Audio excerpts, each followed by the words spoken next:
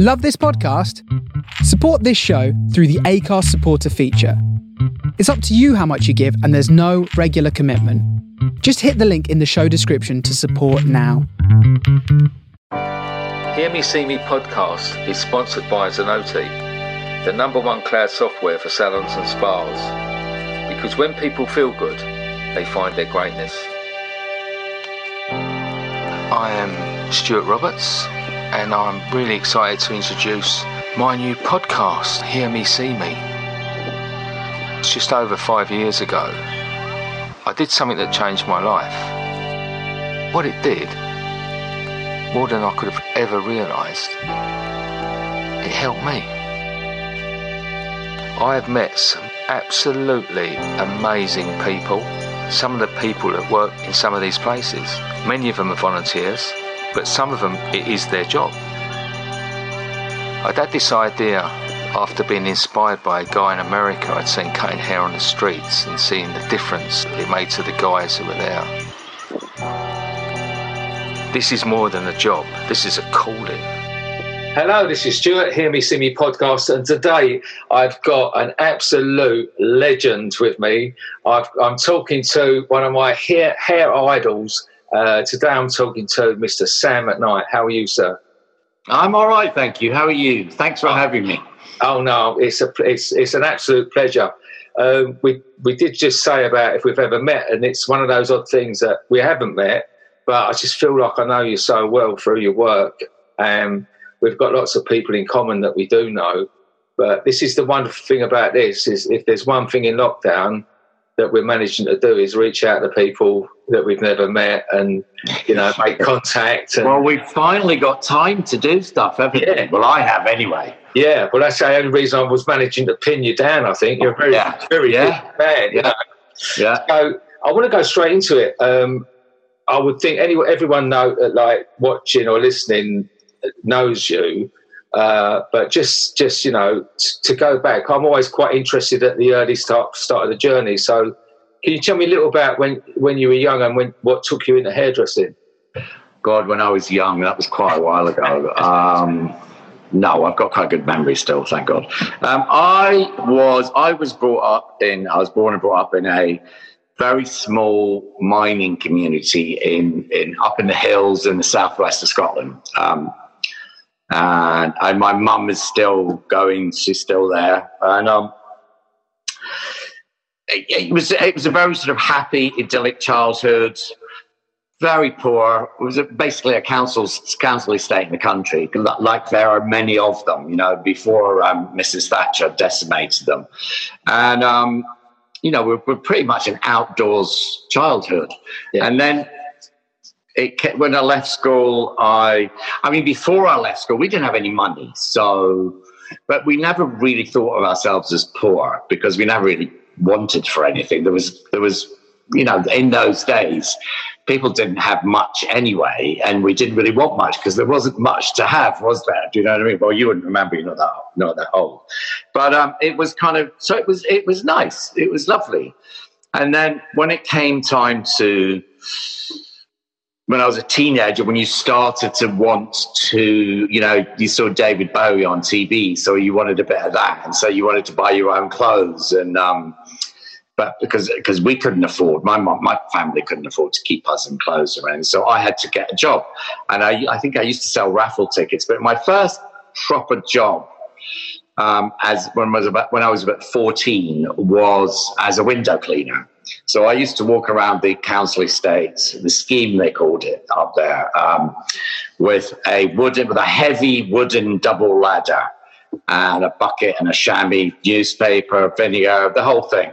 And I used to clean windows. And I did that for, I don't know how long it was. Probably wasn't that long, but it felt like a lifetime.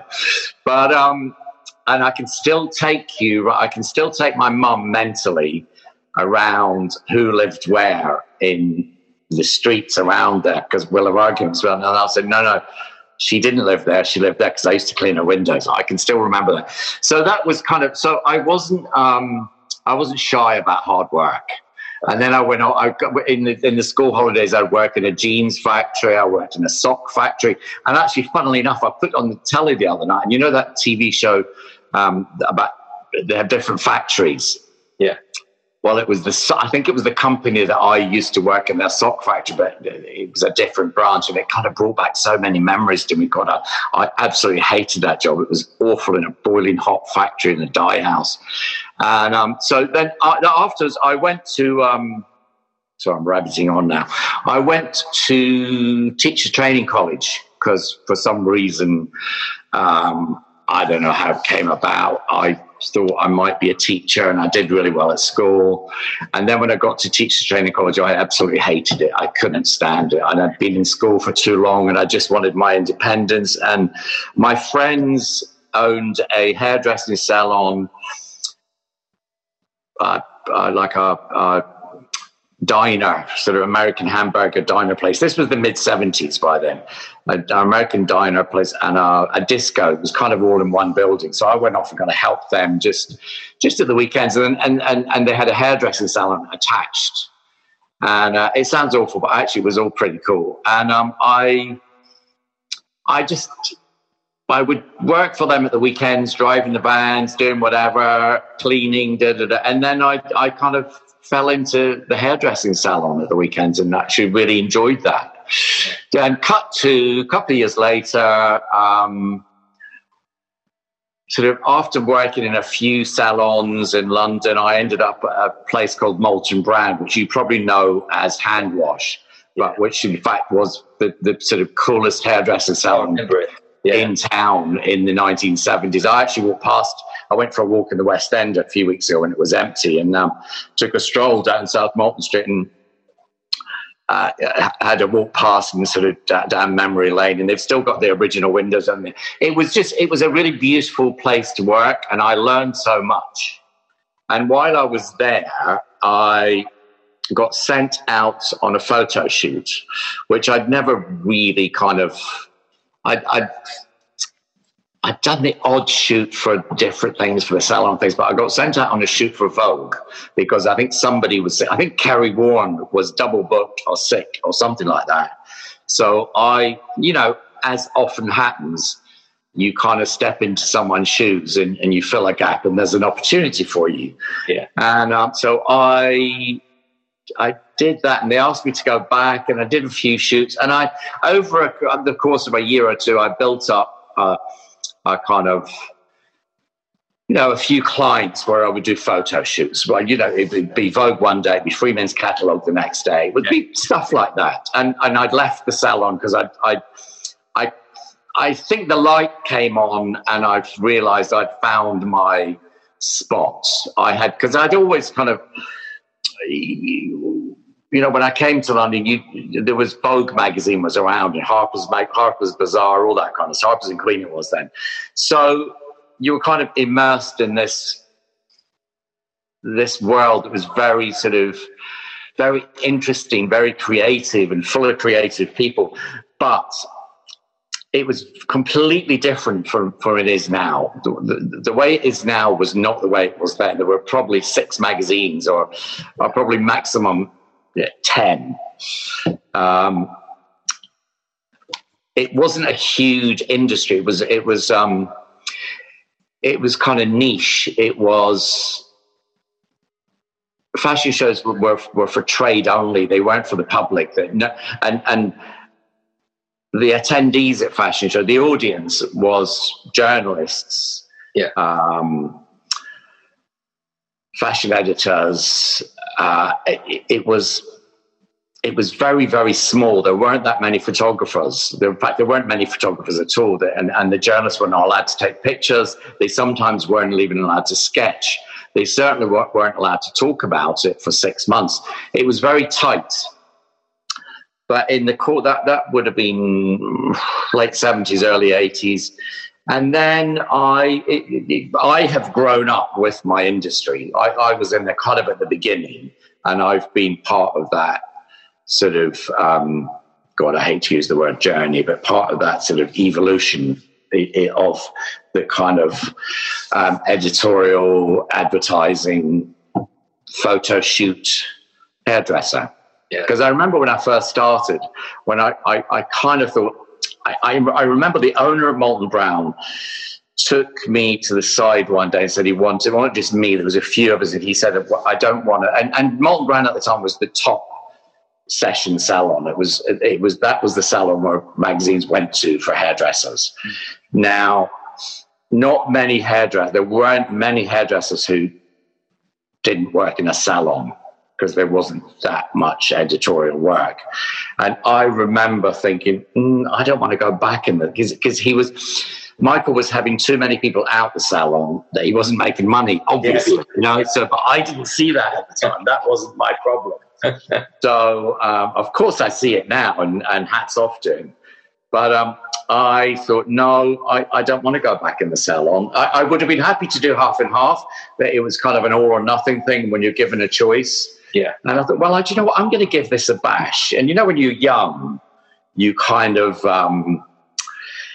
you take risks, don't you? You take a lot of risks, and rightly or wrongly, and with great results or with not great results. I think youth is it's such a great time to take risks, isn't it? It's such because you don't have any sense of the danger on the other side. Well, in mine, I didn't anyway. I was all about the positive. I mean, I'm a very positive. I'm always kind of glass half full. I'm like, well, you know what? If this doesn't work, I can always go back to the salon. The thing is, when you've learned to do hair and cut hair, you'll be fine, because there was 2 or 3 lean years when I left the salon. Well, like, oh shit, what am I going to do for money? Because it's all very well working for Vogue, but you don't get paid, So there's a few where I used to drive around in my little Mini and cut hair, in people's houses, which a lot of us do, and funnily enough, I went for a walk down the river and ended up at Richmond a couple of weeks ago, and a whole memory came back of I used to cut this lady's hair, and I thought, oh my God, this is her house. I've just walked past her house, and she had an amazing house just off the river in Richmond. And then I was Googling, and sadly she's passed away. You look at things sometimes through rose-tinted glasses, but they were good times, because you meet some really fantastic, really wonderful people along the way. And a lot of those people I met in those years, I'm still friendly with to this day. In fact, I just had a conversation with one right now. Was that 40 years we've known each other? Yeah. So it's a good old business to learn your trade, because if all else fails, you'll always find something to do wherever you are in the world. It's been very good to me. Yeah. I don't know where to start. You want me to stop talking now? No. I was just so intent listening. But going back to the beginning, just some similarities. Like my dad was brought up on a farm in Perth, in Scotland. Right. And it was that, and then my nan. Then they moved. He moved into it was farm people, so they moved him into a bothy at 14. So literally, I didn't have room for him in where they'd got moved to. And then he ended up, as soon as he got to 16, joining the army, and he went to England and that. Right. And then we did. So that was that. But also then he used to do shift work, and then he got a window cleaning round. So my first work was. I was helping my dad with window cleaning round, and then I didn't think he was paying me enough. So I only had a little ladder. So I had to, locally there was a little estate, and it was all bungalows. So I went and got my own, So as you was talking, I said, because I'm only I'm only a little bit behind you on where we started, and then carrying that ladder around in a cold, wintry day is, it's not, that's definitely an incentive to move on, isn't it? Yeah. And he was, being a Scot, he was not afraid of some bad weather. So he dragged me out, there'd be icicles off the windsill, and I was forever feeling sorry for myself. Oh, God, I've got really soft in my old age. I mean, it was raining yesterday, and I didn't go for my walk yesterday. And I thought, what am I thinking about, It's just water. What am I thinking about? And then, and you say about Molton Brown, I went into hairdressing in 78, I started. and I worked for an Essex hairdressers for 5 years. Then I went freelance for 5 years. And then you talk about us taking risks. So like 10 years on, so I was 25, I sold my house. I was married and divorced by then. And I sold my house and bought an empty unit and set up my own salon, you know. And it was like, I wouldn't dream of doing anything like that now. But it's just gung ho, isn't it? So, I want my own place. I bought that. But I remember going up to Molton Brown because they was the first ones to develop the bendy rollers. Yes. Yeah. From the salon. So I remember going up to London and getting those bendy rollers. I'd done many a spiral perm on them. But going back to your work, I mean, it started with, when I see the work, looking back at your work it was those memorable models that you worked on, of the first of the supermodels, weren't they? Yeah. And it's some amazing names you've worked with. Well, that was, I mean, just after Molton Brown, after I went freelance, after the drive around in my Mini, sort of early 80s, 82, I'd been working quite a bit for British Vogue. And two lovely ladies there, Anna Harvey, who's passed away, and Lister Barris, who's passed away too, were really, really helped me out at the beginning, you know, because I was just some kid, you know, but so they were really kind, and you never forget that. You never ever forget that. And it was really sad when Anna passed away a couple of years ago. Because Anna became Princess Diana's sort of secret behind-the-scenes stylist, and Anna that introduced me to Princess Diana later on, and we I mean, I saw her not so long ago, and I think what's really important in my life has been the relationships I've built with people, because you realize as you get older that a lot of the relationships you form when you're young, many, in my case, have lasted, 40 odd years, and that's very, kind of gives you confidence in people, doesn't it? It's quite, what's the word you would use? It's quite comforting as well. So you definitely got people you can turn to, and I think it's really important in this business it's building relationships, isn't it? Like I was saying, after Molton Brown and after the freelance stuff in London, I started working a bit in New York in 82, because New York was the kind of center of the universe as far as that was concerned, because there wasn't really an industry in London. It was very small. It was a much bigger industry in New York. And off I trotted to New York, again, taking a huge risk. And sort of thought I'll go to New York for 6 weeks, and ended up there for, on and off for 20 years. Because it was 82. Now, I'd built up, by 85, I'd built up a very good relationship with American Vogue and lots of the photographers there. And these young girls started to come, because we were working with models like Brooke Shields and Christy Brinkley, but they were girls from the 70s, so the things were changing. And by the mid-80s, these young girls called Christy Turlington, Linda Evangelista, Naomi Campbell, were kind of coming on go-sees, and you'd see these young girls and there was obviously a sea change happening, and you kind of can feel that. And although I'm 10 years older than them, we were all still young. So we all kind of grew up together through that sort of mid-80s, 90s thing. I mean, I remember Naomi coming on a go-see off the bus from Streatham, and we were doing a shoot for Harper's on what's that? The Albert Memorial across from the Albert Hall. All right, yeah. And she came with the little ribbons in her hair. Now, my mum doesn't know I'm modelling. I'm coming on a go-see, and And she was just this extraordinary thing with these long limbs and really cute and funny. And actually, I was watching one of her videos today, and I can still hear the same voice. It's quite funny. She's still got that thing. And so I knew those girls. I didn't meet those girls as these icons. I watched those girls become that. You know, that wasn't overnight for them. It was a few years process. You know, it was a timing as well, because I think I've been lucky in my working life to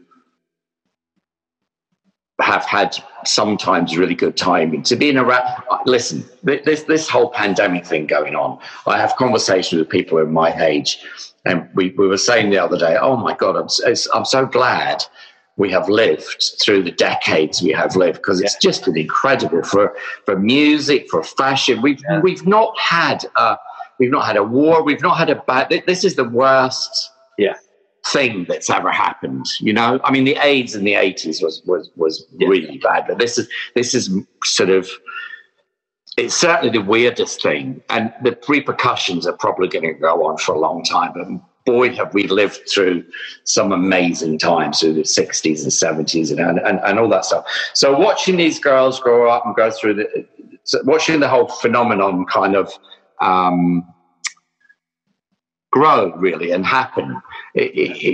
So to me, they were never what people see them as. That happened to them. Does that make sense? Yeah, of course. Yeah. And with Kate too, the same thing with Kate. Kate came along after that, and lo and behold, she went on to be bigger than any of them. So it's just, it's quite interesting looking back. Yeah. I don't look back too much though. No, it's just something that I think that things like this make you do it, don't they? You know, Well, they definitely make you kind of assess things and reassess things.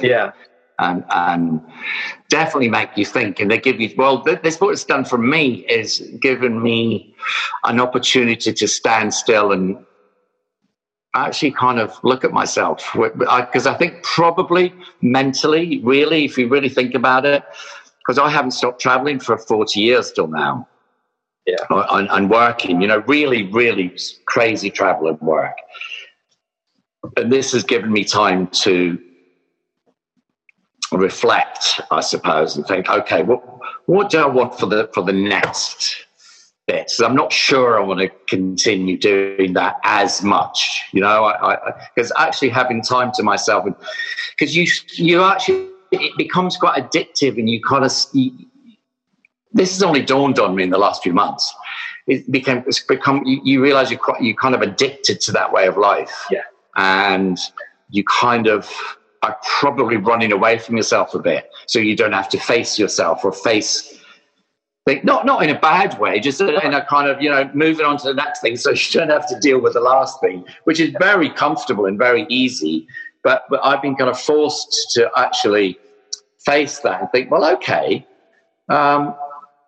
Because at first I thought, oh, this is great. I'm in my garden. I never get time to do anything like this. I don't have to go to work. And then I thought, oh, God, I'm ready for retirement. But after a couple of months, I go, well, I'm not ready for retirement at all. You know, I've still got a lot to do, but maybe not exactly the same as I was doing before. It's definitely given me time to think about things. I think so many people I've spoken to have had that same thing. Yeah. And I equate it to the hamster wheel, that even if it's a good hamster wheel or a bad one, when you're on it, you just keep moving.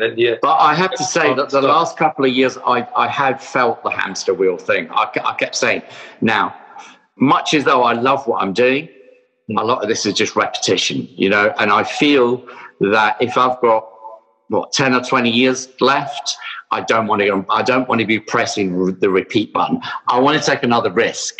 You know, I'm ready for another risk. Ready for a risk. I'm ready for a risk. I'm ready for an adventure. You know what I mean?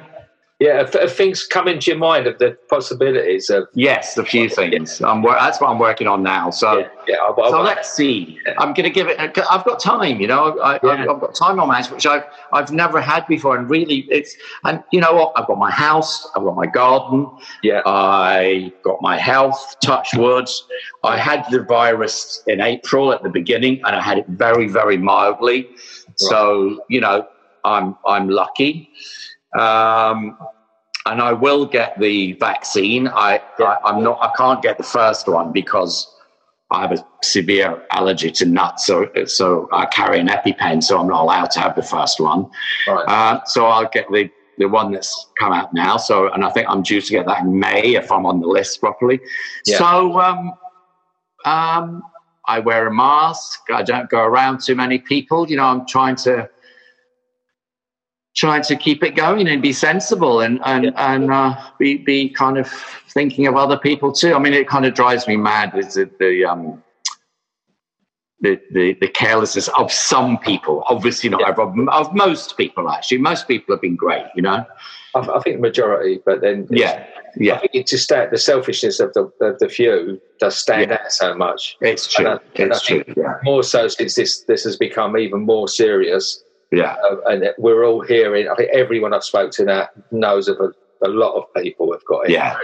It's changed now, hasn't it? Yeah, there's that deal, and it's really has increased in tempo, and people. Well, I had no symptoms. This was in April. I had no symptoms at all, and until I said to someone, I was on my own, and I said to someone on the phone, one of my team used to, because I'd been in Paris, so I isolated for 2 weeks. I actually isolated for 3 weeks, just in case. Yeah. But one of my team would drop some groceries off on a Saturday for me. I wasn't even going to the shop, nothing. No. So, and he lives down the road, so he'd come and drop, and every week he'd say, God, you've lost a bit of weight. And I said, you know what, the food doesn't taste of it. My food doesn't taste of anything. And then he said, go and stick your nose in a scented candle or in something smelly, which I did. Oh my God, I can't smell anything. So I had been asymptomatic pretty much, not knowing it for a couple of weeks probably. So I'm really aware, from personal experience, that you really can be spreading it and not know it. But I think a lot of people are still blissfully unaware of that, My daughter, one of my daughters, I've got five kids and all grandchildren. So I've been busy. But I've got we've actually got I've got a new grandson that came this weekend because we're all living in the same house, and she had a home birth. So we had a 36-hour home birth. Oh my God! So we've all got a bit dark eyes, so we may get a bit of crying in a minute. But my mum's age. And when was that? This was on Monday. Oh my God! Congratulations! Yeah, the most wonderful experience. This home, right. and the fact that she didn't have to go in the hospital, which is awful at the moment. That we could all be with her, So there was 4 of us with her, and and the others was hiding.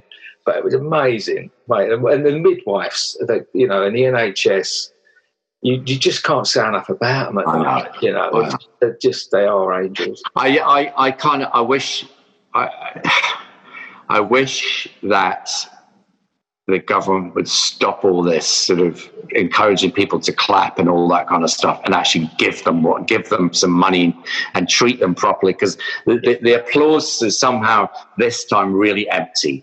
Because the government need to step up. It's absolutely ridiculous. It's ridiculous. It's very poor, and it's beyond poor. It's despicable now with the things. It is the children's, this latest fiasco of the children's film. Oh, it's unbelievable, isn't it? It's hard to believe that constantly there's something else. Yeah. You think. Yeah, and as well, you even think from a PR point of view. Some of these things, you think. Even if you don't mean it, you really should think about this. Because even if it's an empty thing, it looks so bad. Yeah. Like people in this position, how can you make these silly mistakes? But beyond my pay grade. I know. I can't. But you said about the virus, like my mum's 84, and she. Her friend, her fella, he. She'd kill me if I say that. You just said it. I just said it. He got it. He got it on the same time as you got it, and he's 85, and he went in, and he literally like so lucky to be alive, you know. So that's when I find it hard to listen to this stuff, and you know, like, the other thing I've got is I've got a 20-year-old son who's a hairdresser.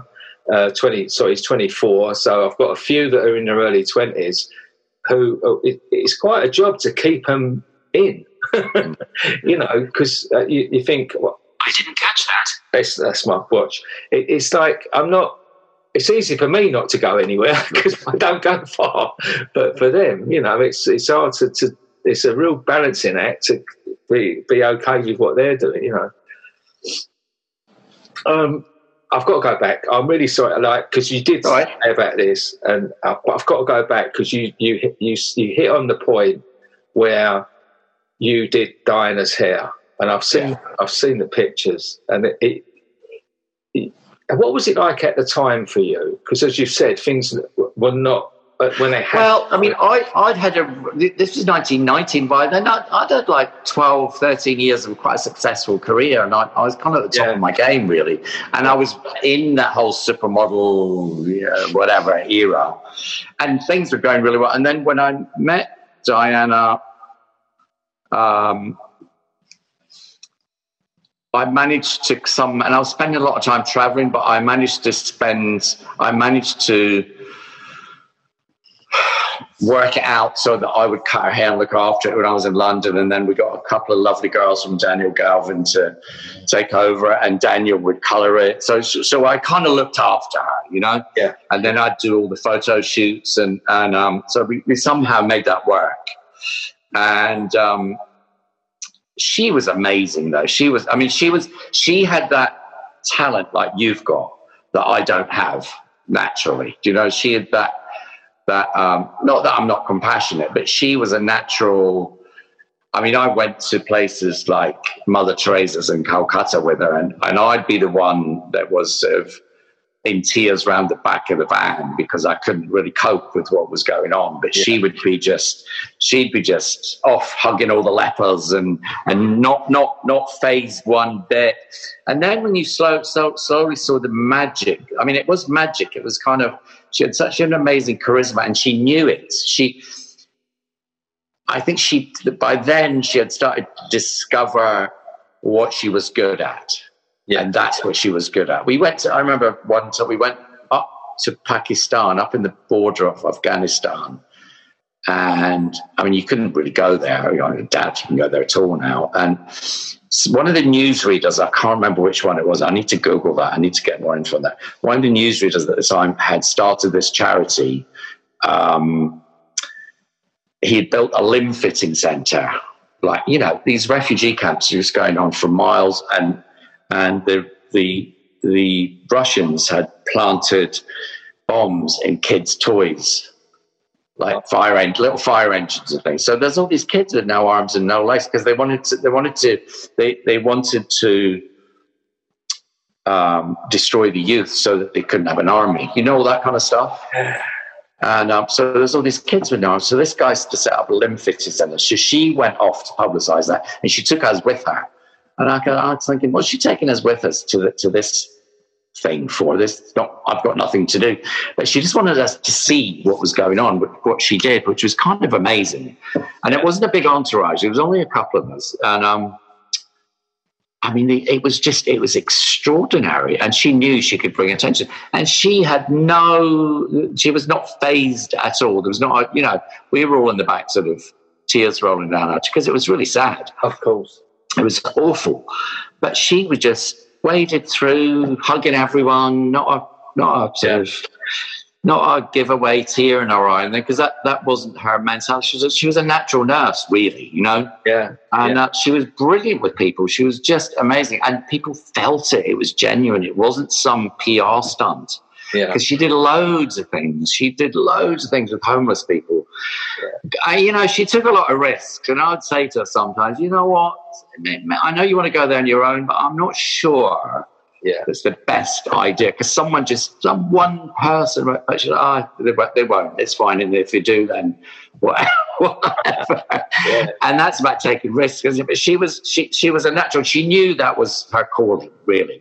Yeah. And I think that left a huge impression on me. That was really incredible. It was amazing. But you have that similar thing. When I see what you do, it's a similar.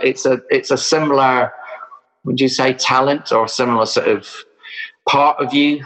I think it's maybe it's just a natural empathy that got But that it's not just empathy; it goes way beyond that. I just I think just my as opposed to hers, mine was purely because I relate so well to them, because being I'm in April, I'm 15 years sober, and I was really at a bad point. And so with these guys, when I talk to them, I really get where they're coming from. I do know I was like a whisper away from, losing it. Right. I've got a family and I kept my business at the time. Like the addictions didn't take my business away. The landlord did in 2018, so it was, that's where I just relate to them, when I just feel right around them. And I think that's, she did, didn't she? She did, because she had this. I mean, the first time I met her, we were in a studio in Hackney Road, and we didn't even know it was her that was coming. We had a few people were doing that day for Vogue, and anyway, this sort of tall, blonde, leggy thing come running up the stairs, laughing, hands outstretched, totally disarming, but that was natural, and that's how. And she kind of harnessed the power of that, and she would just be so.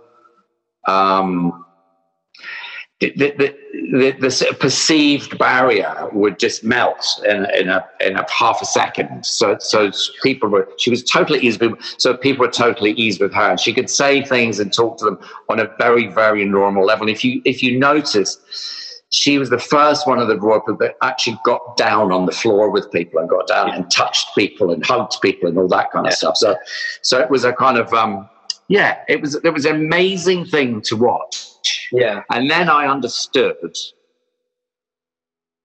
what she did for a living, that she wasn't this sort of this lofty in an ivory tower princess. She actually grafted and meant it. There's another thing about her. I said to her once, she was going on a trip, and I said, what? Don't have your hair done. She did her own makeup. She didn't really do much of her hair, but don't get all glammed up. The thing is, she said, if I'm going to these people, they don't want to see me coming out of the gym with straggly hair and trainers on. They want to see Princess Diana. So that's my role, and I totally got that. She had a very strong sense of what she was doing, and when it really struck me was the AIDS epidemic. Yeah, because when that was hit, unless you was around at that time, you don't know the stigma. Yeah, was it? Yeah, she did a lot to break that down. Yeah, she really did, and people really did want to touch people, wouldn't there? It was that bad. Yeah. And she was in there, wasn't she? And she was in hugging, as you say, hugging people, holding their hands, and that's such a strong, powerful message to people that these are everyday people suffering. That was incredible. For me, what I take away from that is that all these people that we're talking about, including Diana, I've met through my job. If I hadn't fallen into doing hair, I wouldn't have met those people. You know what I mean? I'd have met other people, of course, but my life would have been very different. I think the opportunities that kind of arise from doing this work can be quite sort of unexpected, Yeah. But then that's about actually taking those opportunities, though, isn't it? And not shying away from them.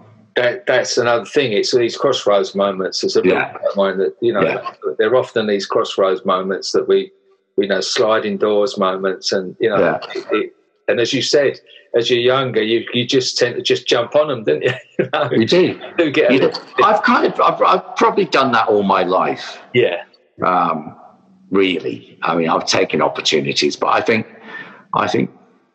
I'm trying to look at this pandemic as another opportunity and thinking, okay, this is time to maybe move on and try something more. I don't know. We'll see what happens. Let's just see what happens. I think the great thing as well for this is why it's so important for you to be out there, to tell people about this stuff, is to remind people what a great industry this is. It's true, isn't it? Because I've done a few of these, and sometimes oh God, I'm fed up talking about myself. But then it is important to give people some kind of hope and some kind of because this industry really it's brought me a lot of happiness. I mean, a lot of happiness, and still does. And I think it's been hard for a lot of the hair industry. All my friends with salons and things. It's really, really tragic. It's awful. And you watch them and you think, oh God, because there's no end to it. It seems to be ongoing, but it will end. It will end as soon as we get these vaccines on the road. In a couple of months, we'll start getting back to some kind of normality. You know? Yeah, it's got to be. I think. And while we're on our soapbox, I think it's another crucial thing that the government look at dropping the VAT rate. Oh, absolutely. Because Millie's on the case with that, though, isn't she? Millie, these guys have been amazing at the British Beauty Council too, haven't they? And Sonia at the Telegraph. It's really lovely to see people coming together. I just think it's such a great industry. It's got great people in it, and yes, a lot of the people in it are incredibly creative, and they will find creative ways to come through this. But I'd like to. It gets a bad rap sometimes, hairdressing, isn't it? Sometimes it's the thing you send your kids to do if they can't do anything else, and it's still a bit like that. I like to think it's not as bad as it was when I was younger, but it still has that kind of connotation about it, and anything we can do to change that, because it's a great trade to learn.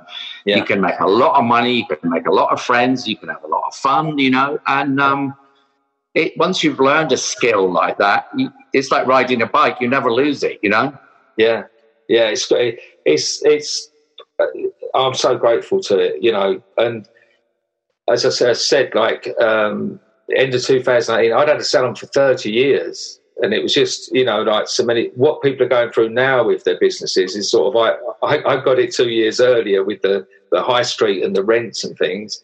And it wiped me out, like he doubled the rent. There was no leeway, and it was already struggling a bit, and it finished. I don't understand what's going on with this, because a friend of mine had a really amazing little flower stand outside the tube station near my house. Really lovely, busy, and he had to close it because the rents and rates were going. This is a couple of years ago.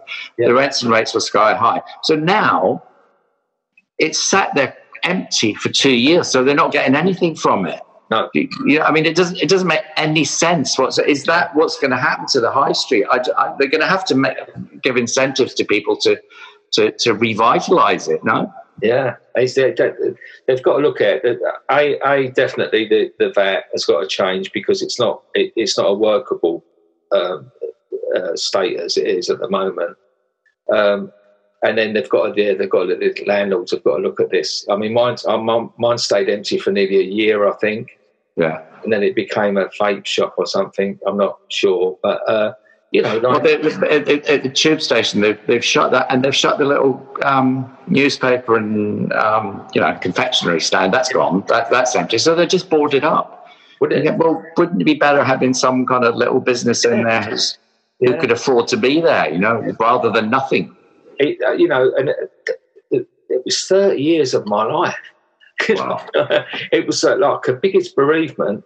But what hairdressing still saved me, because going through that, I was at such a low ebb. But then I would drive out to a Salvation Army in Ipswich or somewhere, talk to a young guy who's the same age as my son, who lives in a tent, has got nothing, no family, nothing. And how did you start doing that, Stephen?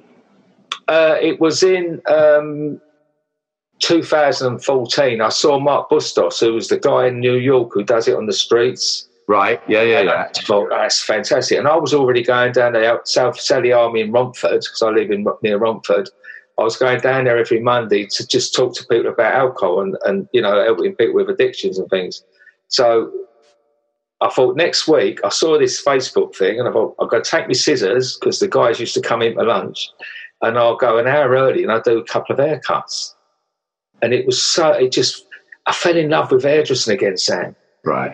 It was that pure exchange of someone feeling better about himself, and there was no ulterior motive, there was no money exchanging hands. It was just purely like, come here, mate, I'll make you feel better, and then I loved it so much for I'm going to come every week and do a few really quickly.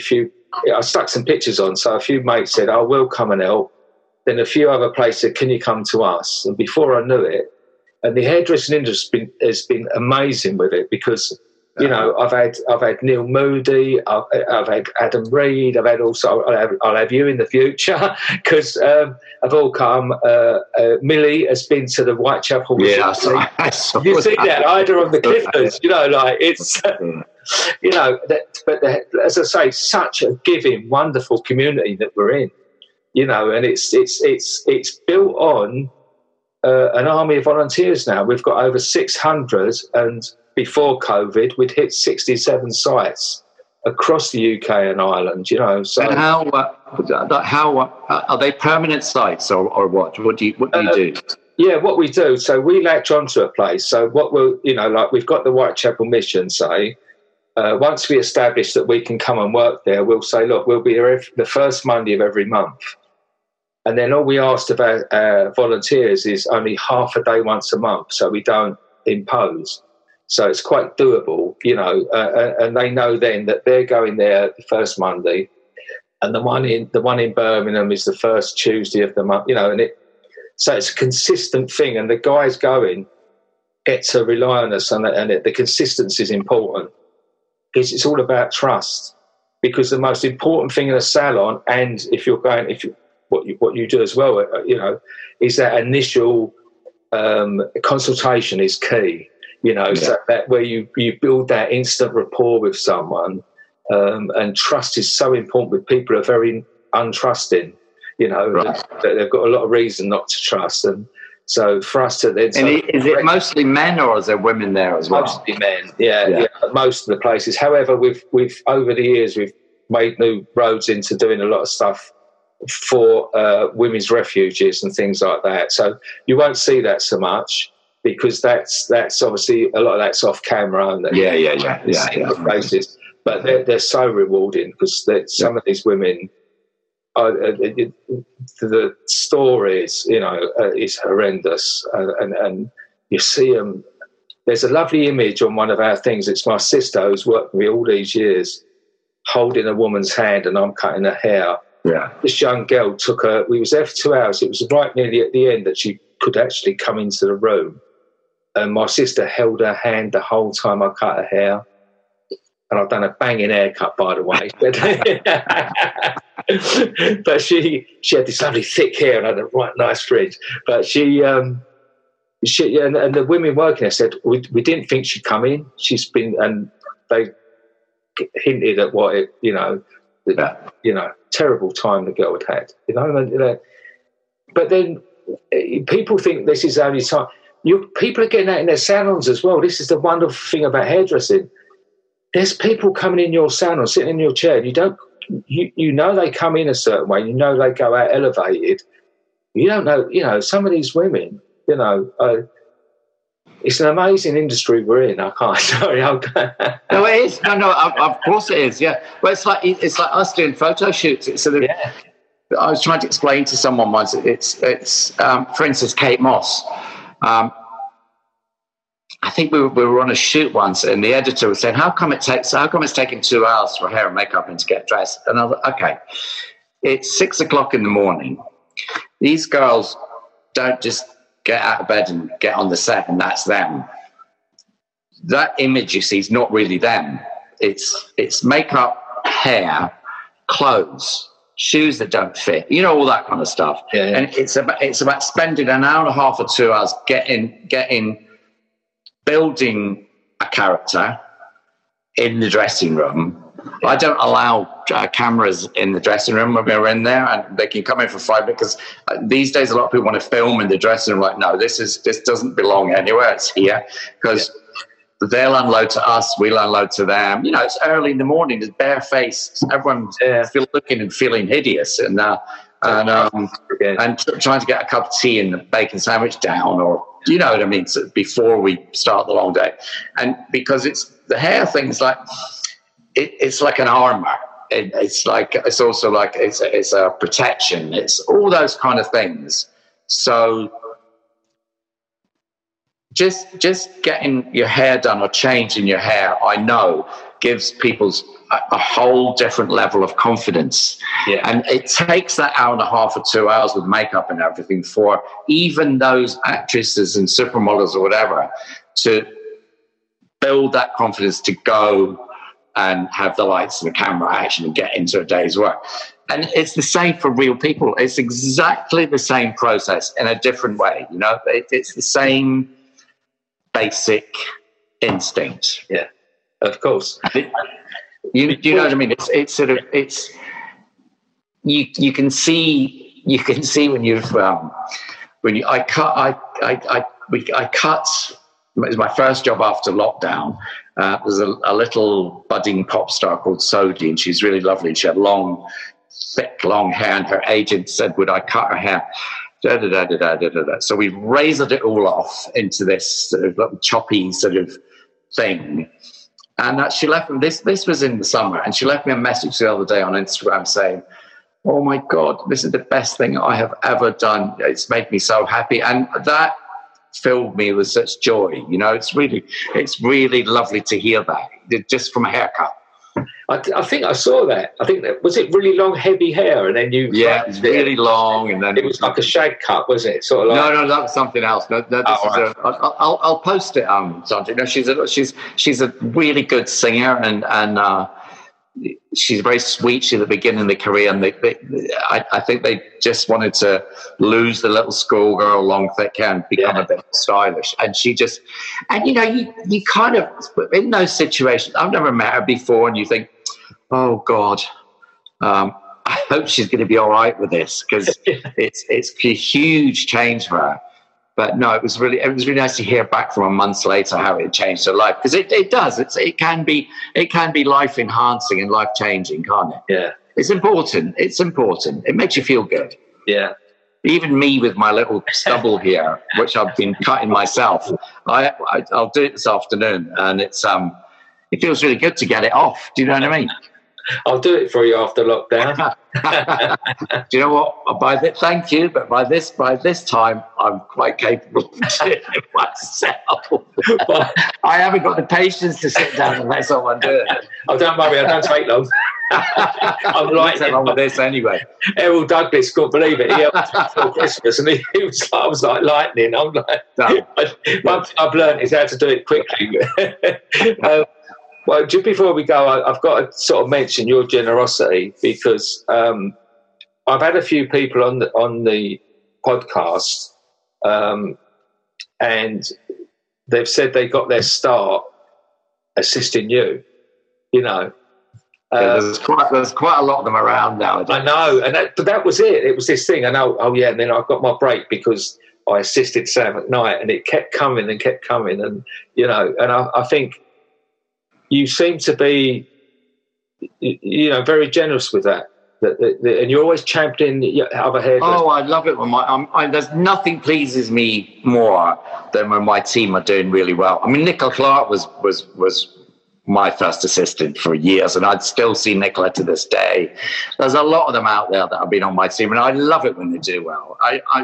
I got a box of biscuits from one yesterday who left last year, and he's doing all the celebs on his own, and he's doing really well.